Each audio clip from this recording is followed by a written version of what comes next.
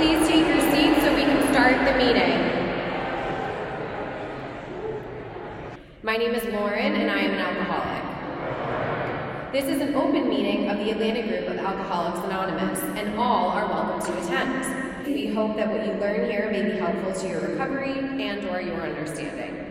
The format of tonight's meeting is 2 10-minute speakers, the first of which will speak on the 8th tradition, followed by our information break, and then our main speaker who will speak for 30 minutes. Our first 10-minute speaker to share on the 8th tradition is Daahimah.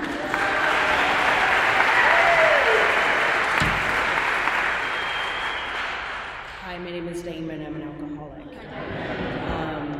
When I woke up this morning, I didn't and I'll stop there and just say thank you, Matt,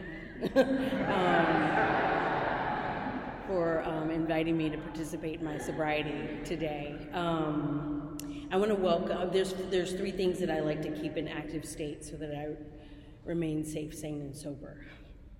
And the first is my sobriety date, and which is a fragile gift, which is May 8th, 1994.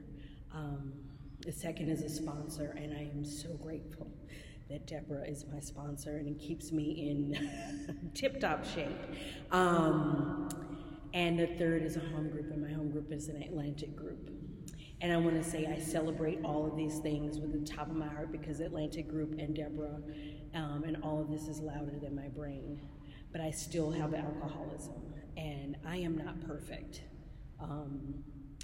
Actually, my sponsor was we were just talking about this before. She's not perfect, and AG is not perfect, but it's like the best thing for me. And I'm not perfect, and I'm going to let you know right now, this lead is not going to be perfect.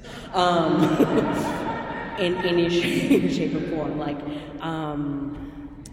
I'm really, really grateful for the 8th tradition.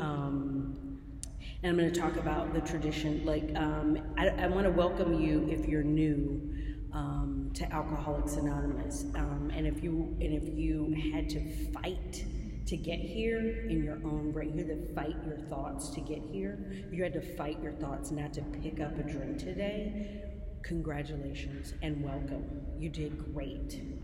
And you're sitting in an AA meeting. That's really hard for an alcoholic, like myself. I remember when I was 60 days sober, it took everything I had not to drink.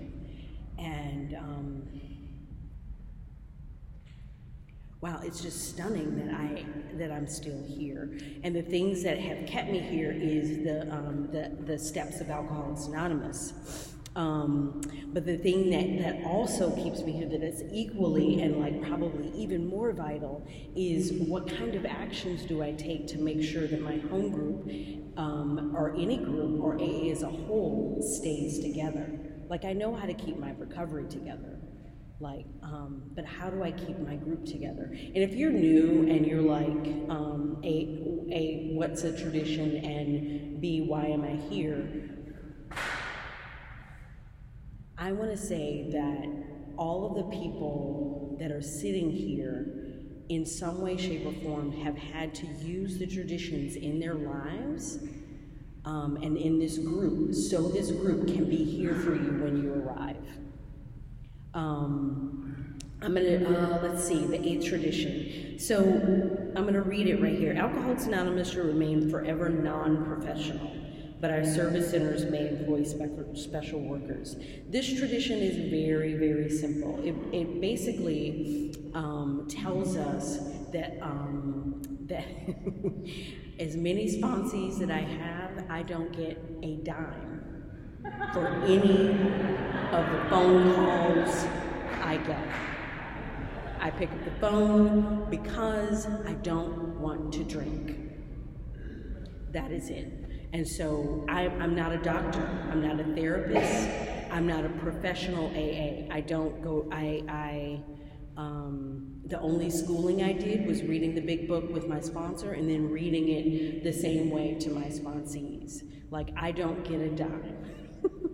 Even so much, like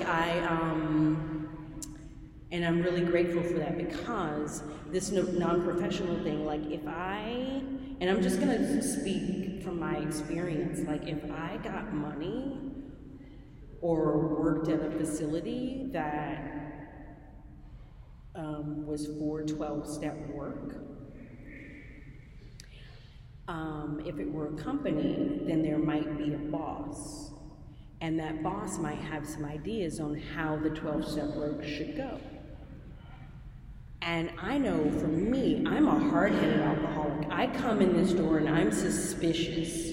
I'm looking at all of you with a big side eye. I know you've seen it. And I have eye rolls for days. And so I'm already suspicious. I'm not gonna roll up in here and if I know you're getting paid, I'm out the door. I don't want to hear anything you have to say. Not unless you're gonna share your money with me. You know what I mean? So, that's so non-professional. I'm not a professional. I do this because I pick up the phone, and I'm not perfect at it. Actually, I'm gonna be honest, where we got 5 minutes, and then I'm gonna go to the other part of the tradition, and what it means. I'm not perfect this week. It's the summer, and I just got a very hefty job that is took a lot out of me, and I'm I just wanna relax. And there was a sponsee who needed my time, and I got caught up in my beautiful life, and I dropped the ball, and that wasn't nice, and it wasn't good for my sobriety. But if I were getting paid, that would be a different story. I had to go and make and set it right, make the time up, and talk to my sponsor, come clean, not because I was getting paid, because I knew that my sobriety was impinged upon me making that right with the sponsee. That's why money can't be involved in this. The 12-step work. Now, there's a different thing. How do we get our big books? How do we get our literature? How do we get, how do we have a website where, a website where we can just do a few clicks to get to a meeting anywhere in the world? Think back to 1940. Bill Wilson had to go through a phone book. I'm what's a phone book? You know what I mean? So there's a whole lot of work. I don't know if anybody built a website. I certainly haven't, and I am not good at it. And so there's people that have to do that. And do you think, I don't know about you, my AA service positions, I do it for my sobriety, but do you think I'm gonna go and mop up for free for days and days on end, or maintain a website? I get bored at my regular job. Do you know what I mean? Where I do get paid. So if I'm volunteering, I'm an alcoholic, and I'm so doing my best. But we need to pay people to do the things so that we can make 12-step work happen. And that is what the special work, but our service centers, man sports special workers. Oh my God! I collected these notes in a rush, and I have a few minutes. I want to read some gossip because I'm feeling snarky today. But it's relevant to the 8th tradition, Deborah. Trust me. Okay. Whoops. I'm truly anyway. Okay. So this is some historical info related to Tradition 8. In 1942, October, Clarence S. stirred up a controversy after discovering that Dr. Bob and Bill W. were receiving royalties from Big Book sales. Bill and Dr. Bob re-examined the problem of their finances and concluded that royalties seemed to be the only answer. Bill sought counsel from Dr. Edward Dowling, who suggested that Bill and Dr. Bob could certainly not accept money for 12-step work, but should accept royalties as compensation for special services. So they did all of that work writing the book.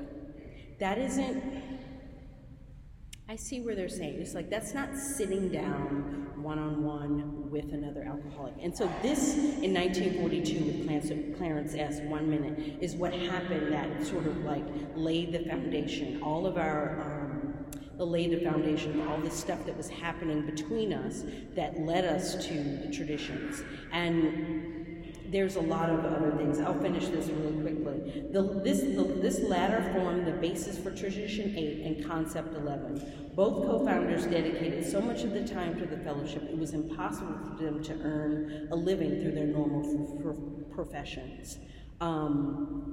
Thank you again, Matt, for allowing me to participate in your my sobriety, and not perfect. Anyway, I mean, seriously, and if you're new, keep coming back, and then the next speaker will hopefully be engaging. Okay, all right, thanks so much.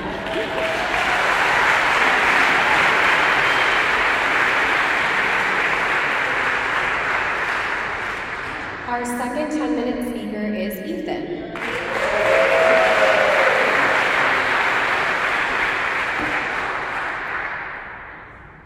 Hi, I'm Ethan and I'm an alcoholic. I guess I'll start with my sober stats.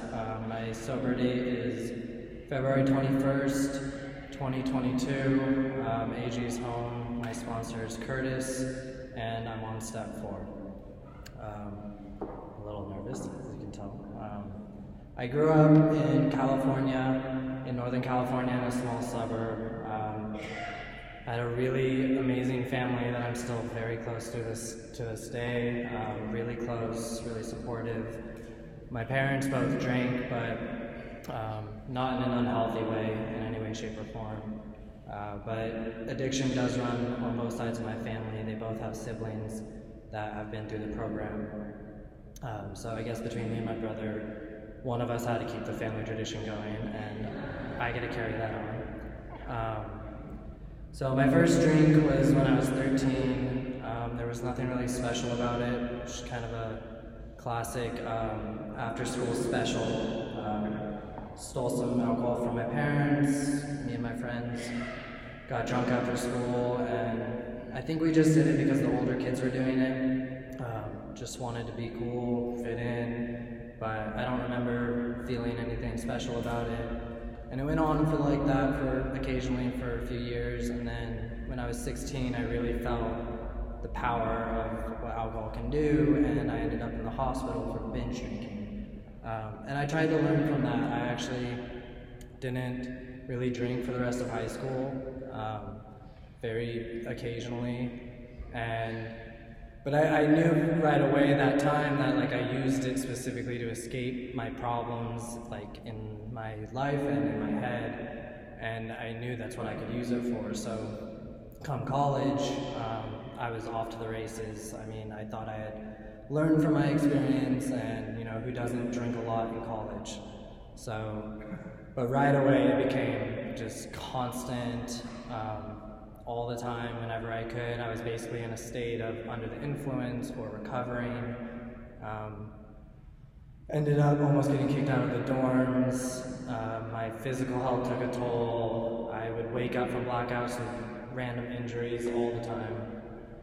And I thought it was fun at first, trying to piece together my nights, but sooner or later, not remembering things does get scary.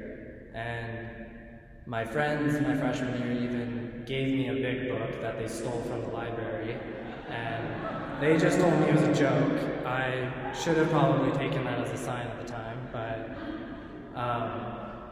I always felt like I was overthinking. I felt a victim to my head constantly.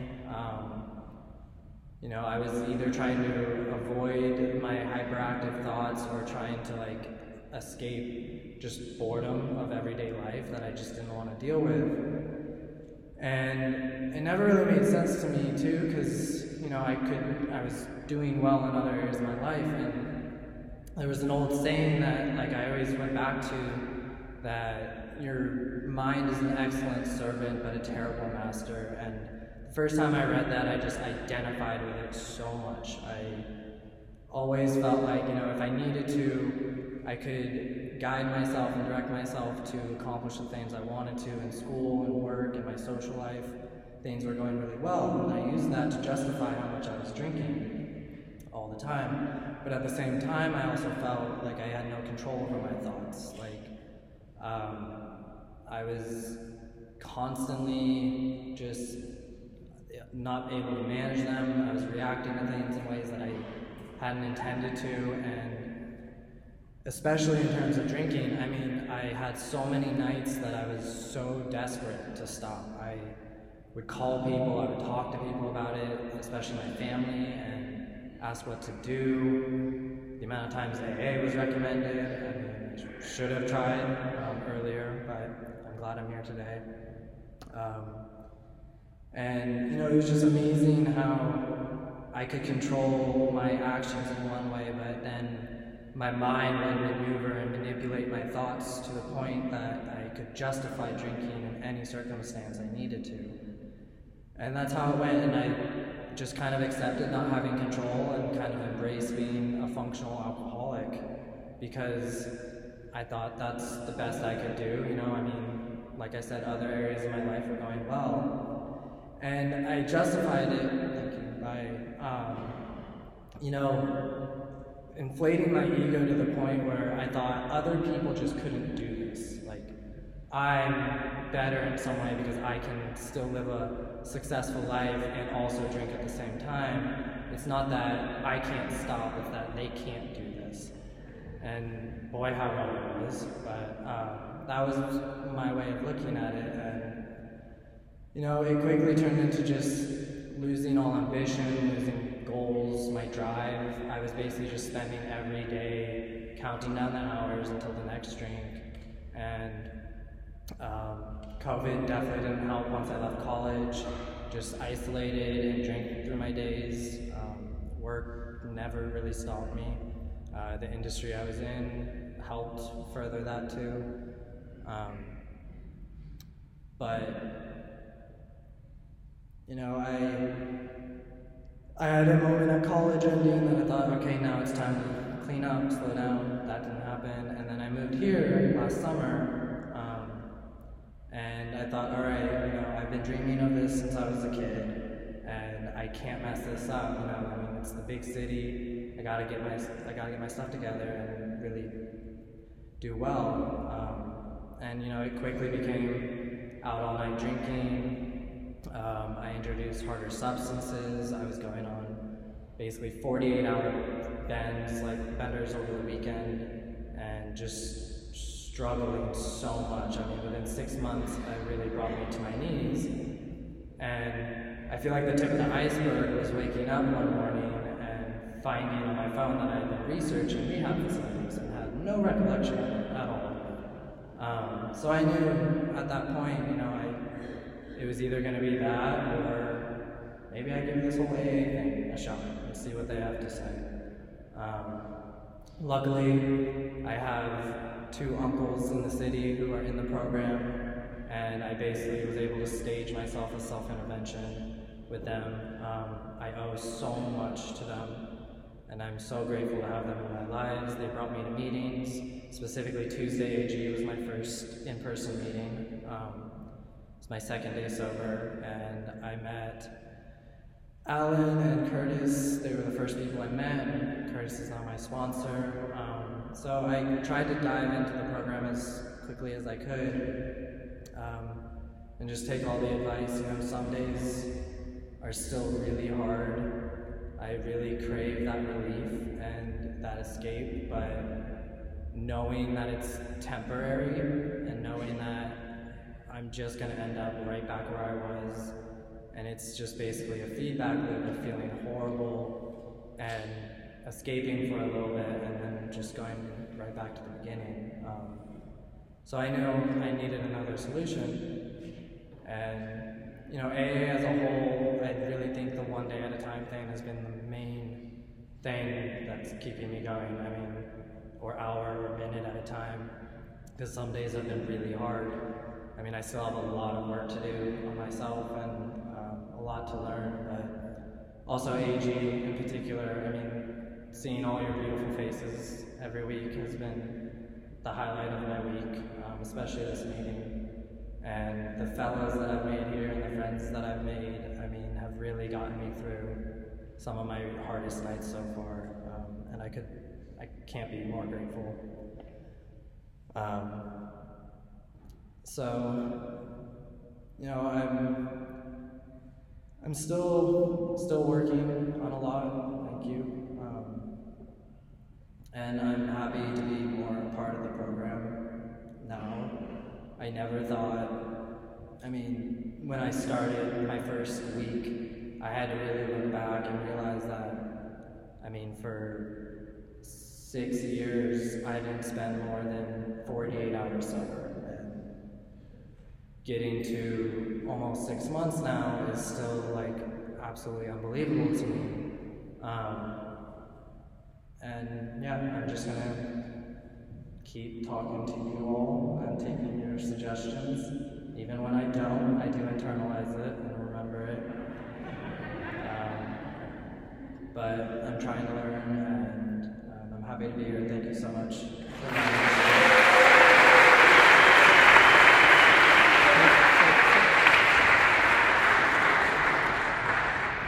My name is Preacher, and I am an alcoholic.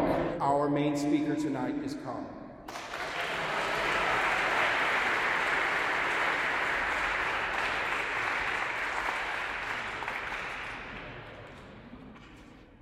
Thank you. Hello, everybody. Hi. My name is Colin. I'm an alcoholic. And it is just such a pleasure to be back home, to be back with my family. Look at all these beautiful faces. I miss all of you. So, 1/12/09, that's my sobriety date. My sponsor is Stacy. And thanks to Jen, I'm here. I'm here at Atlanta. I know the acoustics sound funny, but can you guys hear me? All right, perfect. How about online? Can you guys hear me? Hey, Bonnie, what's up, Bonnie? I see you. Can you hear? Okay, Bonnie cannot hear me. All right, now she can. Good. Bonnie can hear me. I love you, Bonnie, by the way. So, guys, I want you to help me give a big shout out to my wife, Tina. This is very important to me. My wife, Tina, is in Houston, Texas. Right now, we live in both states. She can't be here right now because she's been caring for her mom for the past 7 months. That was put in hospice care for 30 to 60 days because of my wife, Tina. Because of my wife, Tina, her mom lived for 7 months and just passed away 2 days ago. So could you please just clap your hands to show some support and some love for her. Thank you. That means a lot. God bless you all for that. All right, so I'm going to take it way back today. Matt, thank you for choosing me to speak at my home. I love this. So I'm going to take it way back. Definitely drugs is a big part of this, but singleness of purpose, that means that I can't really elaborate and focus on that, but my God, drugs is a whole big my God, if I tell you guys are going to get up and run and not want to be next to me, so I'm not even going to touch on that. Well, I can't anyway, so yeah, let's not do that. So it all started when I was a kid. I was this young little kid, born and raised in New York City. My mom had Carla and I in New York, and we lived on 83rd Street, Central Park West. Then the guy that's my dad, he wasn't there. Come to find out, he had another family somewhere else. This guy's an alcoholic. I found all of this out later, so, God bless him. But he didn't want to be with my family because he had this other family, and you know what, that's all right. So my mom did the best she could because she was taking care of myself, Carla, my sister, as well as Carlene and Leslie, our older brothers and sisters. So we moved up to Harlem, New York. My mom's working, and she spoke French and Creole because we're Haitian and French. So she didn't speak English that well, but she made sure that we spoke English in the house. She wouldn't even let us talk. Well, that's not true. We spoke Creole and French a lot, but English, we had to learn English. And then she went to school, Bottom line is my mom spoiled me. I was the baby of the family, and so they say she gave me everything. I was a spoiled little brat, yeah. But I was a nice brat. My mom raised me well. Thanks for that. She's a good lady. She raised me well. So I was a spoiled brat, but I wanted everything. And she gave me everything. So I knew, I can get a lot of things. I just have to do this. I just have to be like that. And then I'll get that. So these are things that are coming to me while I'm a child. So I'm starting to learn the arts of manipulation. I'm starting to learn that from a kid, and that's not good. But then, when I'm growing up too, I see people on the streets, and where is it? There you are. The other day you were speaking. I'm looking dead at you, Adam. There you. And Adam said something. You know, if somebody says, "Oh, yeah, I'm never gonna do that," yeah, watch them. Red flag. Stop that, dude. Yo, that's one thing I would say. I would say, I would never. This homeless person asked me for 25 cents. You know what, man? Get a job. How dare you ask me for money? I'll never do that. Or I'll never shoot up heroin. That's disgusting. I'll never do. I wish to God they would have red flagged me then. Oh, I wish I was so happy you said that day. I could identify with that. So yeah, I wasn't red flagged, you know. So I just kept on going.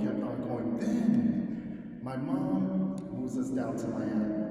So eventually we went from Miami to New York. 2-3 years in New York, 2-3 years in Miami, and it's like, oh wow, we're learning the best of both worlds. So I started going to high school. I started meeting friends as you work, junior high school and then high school in both states, and then alcohol comes into the picture. Beer comes into the picture.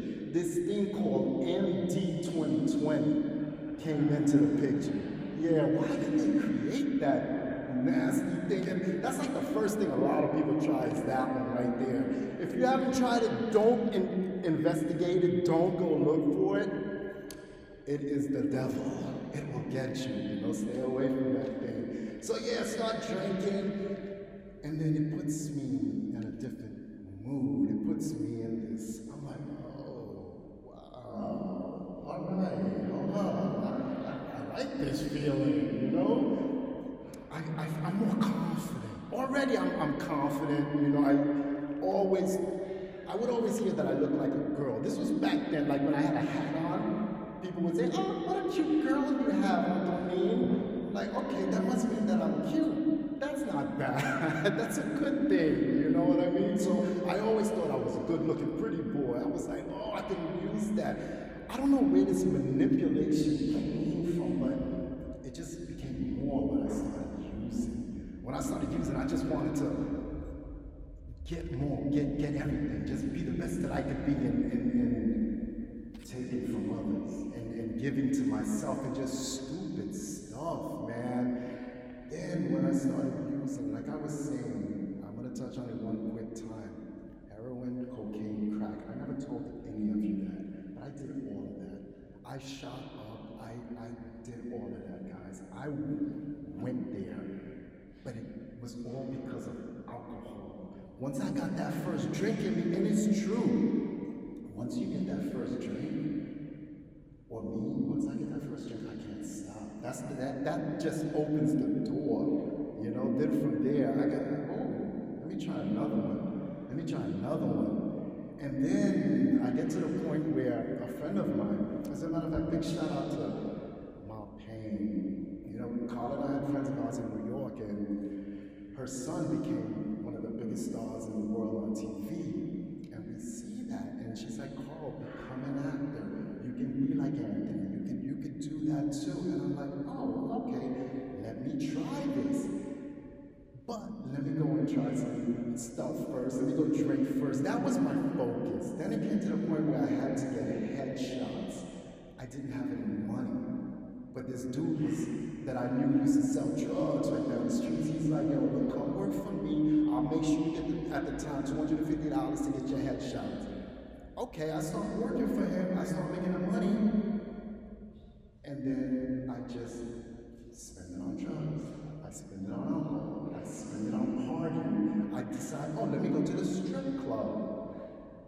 And things like that. I never got those headshots. I just wouldn't get them. Eventually, it got to the point where I couldn't control my addiction. And it just became too much, where I'm an extremist. With everything I do, I exaggerate with everything I do.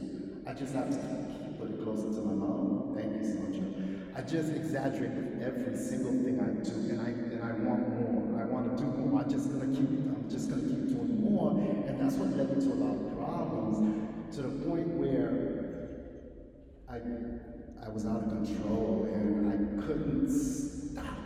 that became my life. I had to do that. I had to live for it. And you know, Mommy, if you're watching right now, somewhere right now, Mama, I'm so sorry that I put you through this, but I thank God for the man that I have become and that I am now, because my mom, I'm able to show her a different person now, but we're going to get to that. We're going to get to that, but it took a long road. Like, ooh, my sister Carla and I, we were like two peas in the pod. There was Carl and Carla. Whenever you would see Carl, you would see Carla, and she was 2 years older than me. So I'm like following behind Carla wherever she goes. She was like the coolest cat, you know, living up in Harlem, New York, or down in Miami. She was so cool, and I'm following along with my sister, and she had all the contacts and connections, and then we become drug dealers again. And this time we're going to Jamaica and Bahamas, but yet we're not making money.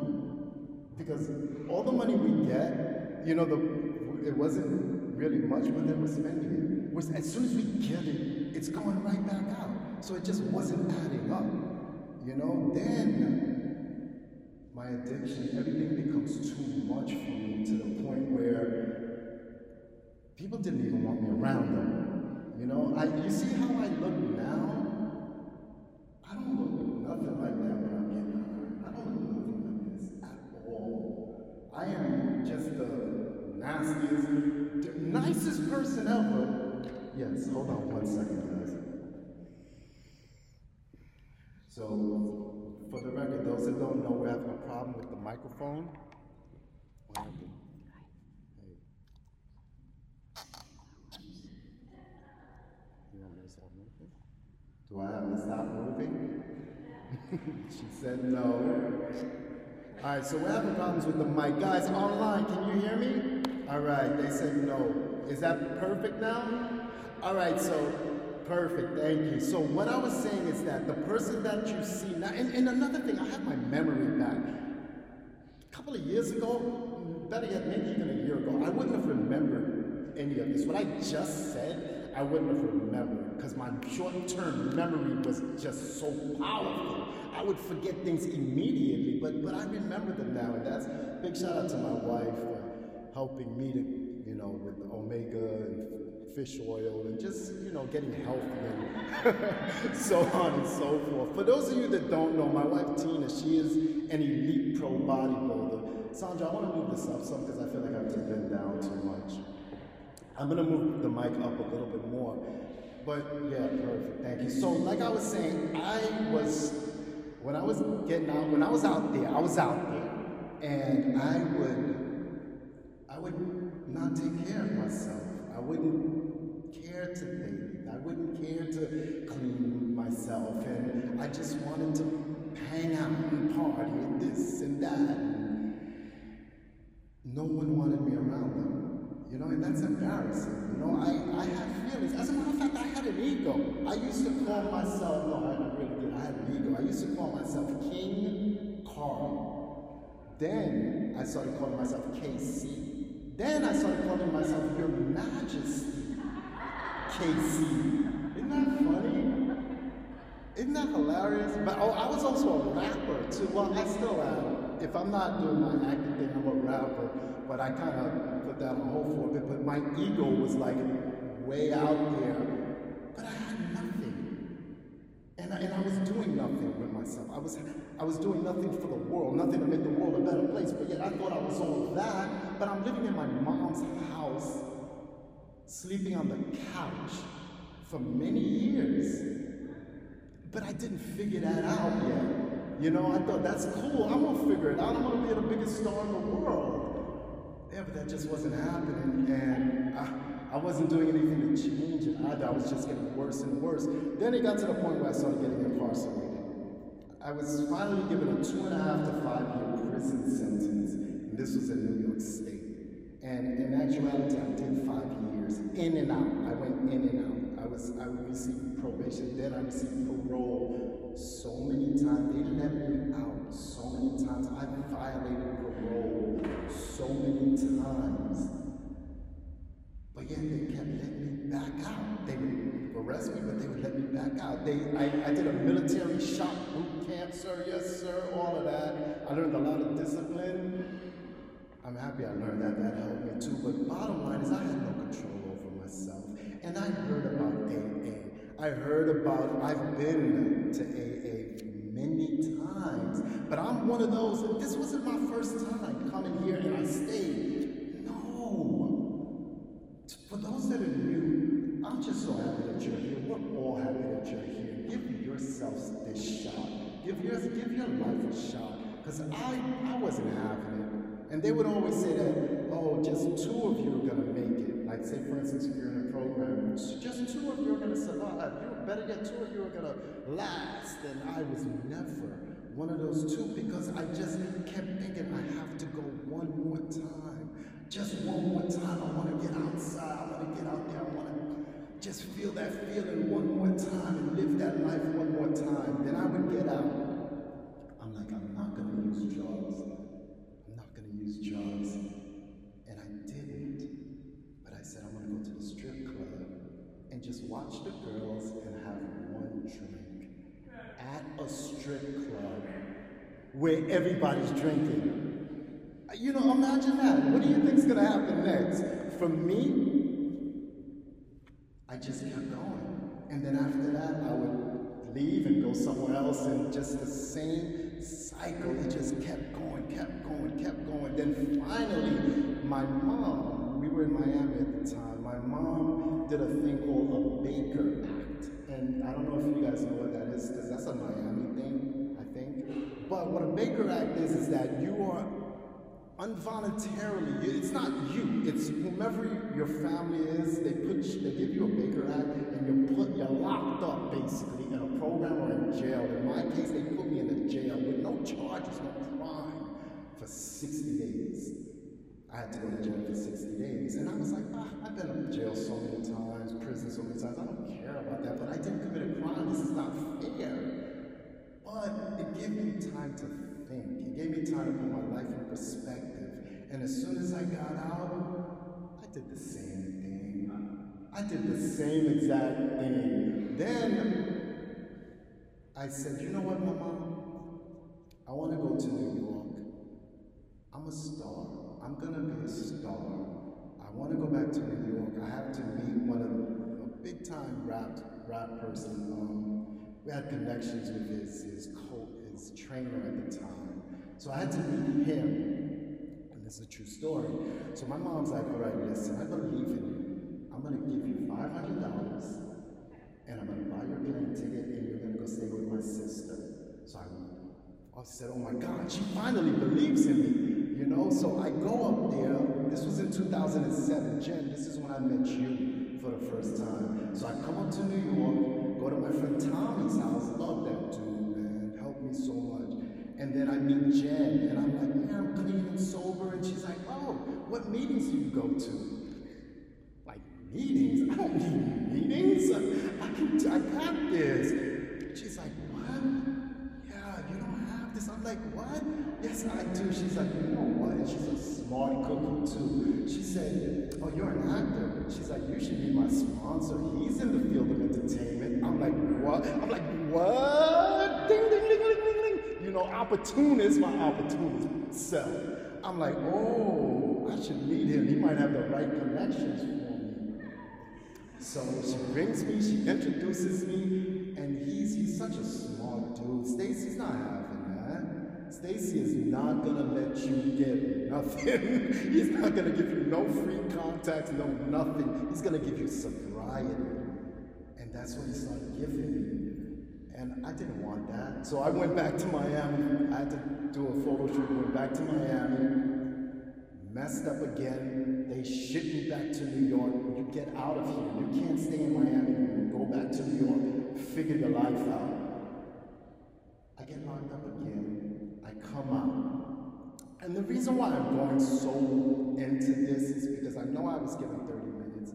And I just want to let you know how out of control my life was, and how right now I have 13 years clean and sober. But we're gonna get to that, you know, because it took a lot. You know, it didn't happen just like that, you know, but it was because of this place. It was totally because of this place. So finally, it gets to the point where I'm like, all right, I'm here, you know, I come back, like I said, I saw Stacy, I like, yeah, I'm not having it, yeah, whatever, I get locked up again. Then I'm like, okay, I go to a program, one of the many programs, and they said my insurance was canceled. I'm like, how can my insurance be canceled? I have Medicaid, that's like the poor people stuff. They don't cancel that, right? How do you, they don't cancel that. That stays on like forever if you don't have nothing. But then they're like, well, you gotta go and you gotta go now. Do you know where you're going?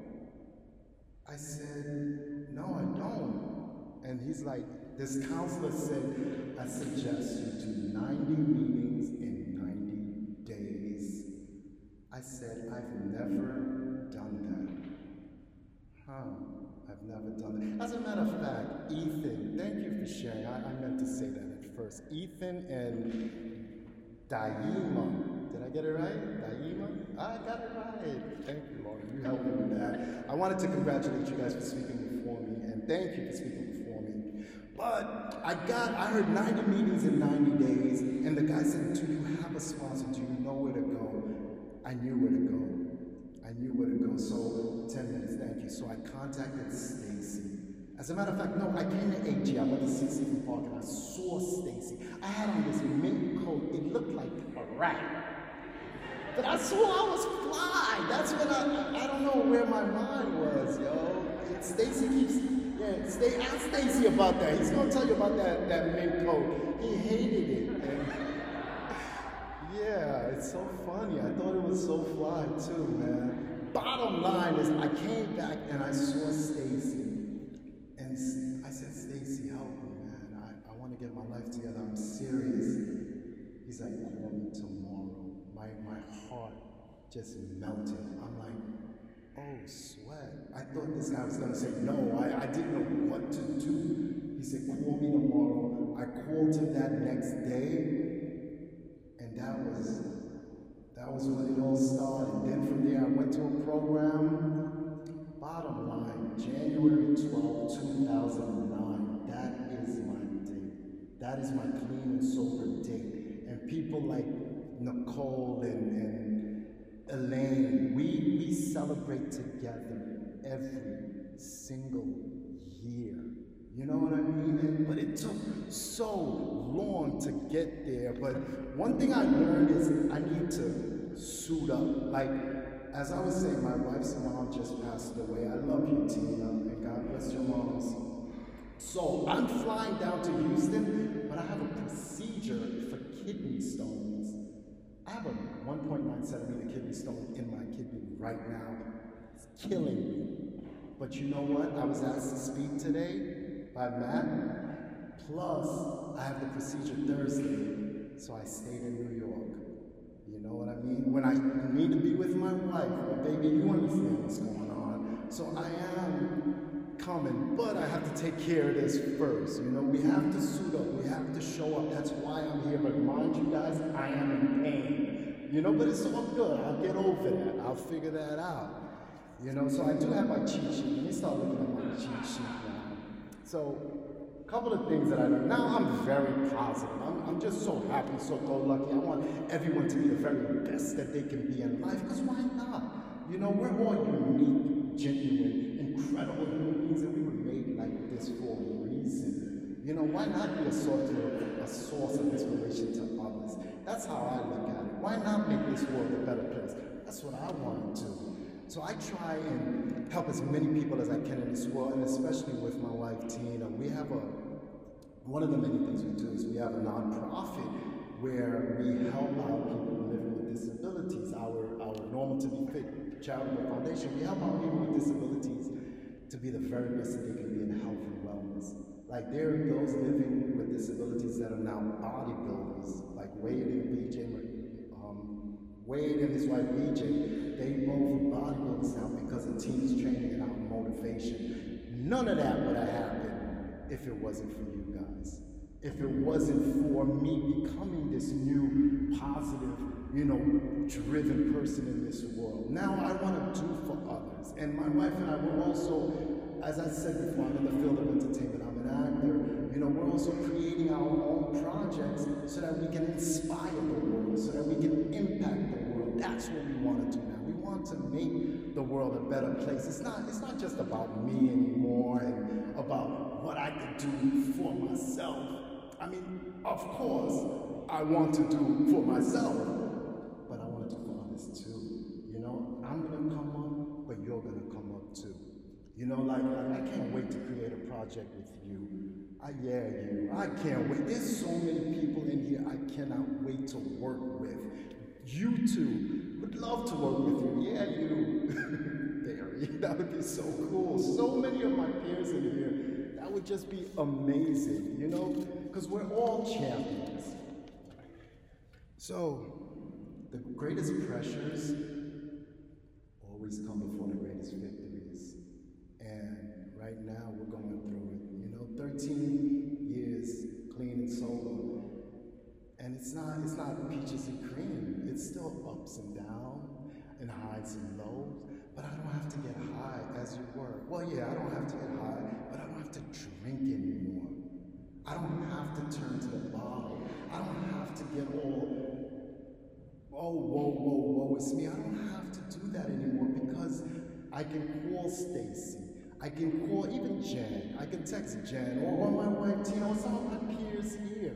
I can reach out to you guys. We can chat. We can talk. I don't have to try and face life on my own. I'm so happy to see you back, Harry. This guy's been in and out here for so long, but you never give up on yourself. I'm here for you too. I want you to always know that. So yeah, guys, I want you to know that if you are new, do 90 meetings in 90 days.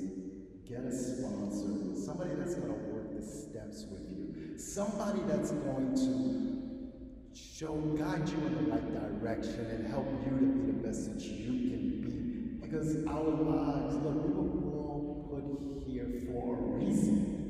We weren't just, you were born by mistake, live a life of misery. No, my higher power is God. I know everyone has their own higher power. My higher power is God, and I see God as my Father. Why would my Father want me to live a miserable life?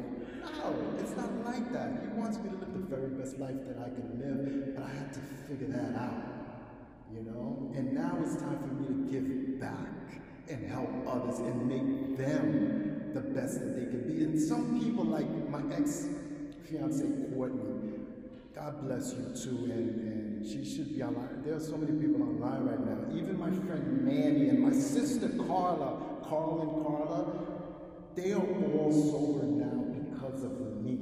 And I'm like, what? Like the other day, Courtney was telling me that because of my inspiration, she's clean and sober. I didn't even know that, and now she's clean for 7 years. My sister Carla, I flew to Miami once and I saw her. I didn't even want to go see her, but my niece Tiffany took me to see her, and she said, "Save me, please."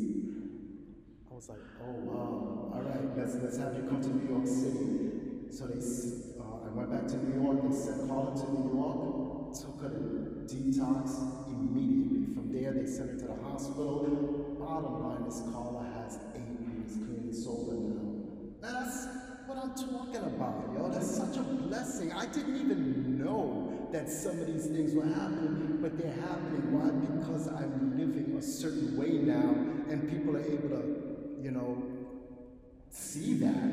And some of them were able to take that guidance and take that leadership. And I'm like, you know what? Thank you. The more the merrier. I'm here for you. I got your back. One thing I always say besides own the room is AG for life. What's up, David? And what I mean by AG for life is I need Atlantic for my life. You guys have heard of that. I know a lot of you have heard of that. But I'm the one that created that. I should have trademarked that. Cheers. But I need Atlantic Group for my life. I want you guys to know I am always here for you. I am an AG family member. This is my home group. Even though I live in Houston, Texas, I live in New York City too. So I'm part of this family, and I love you all. I see so many familiar faces. Jane P, Ron Blackman, superstar. Everybody knows Ron. You know, guys, thank you for this. And if you ever, I'm here for you. If you guys ever need a talk, you know, holla at me. I love you guys. AG for life. My name is Matt, and I'm an alcoholic and I chair the Daahimah group. Let's thank tonight's speakers, Daahimah and Carl.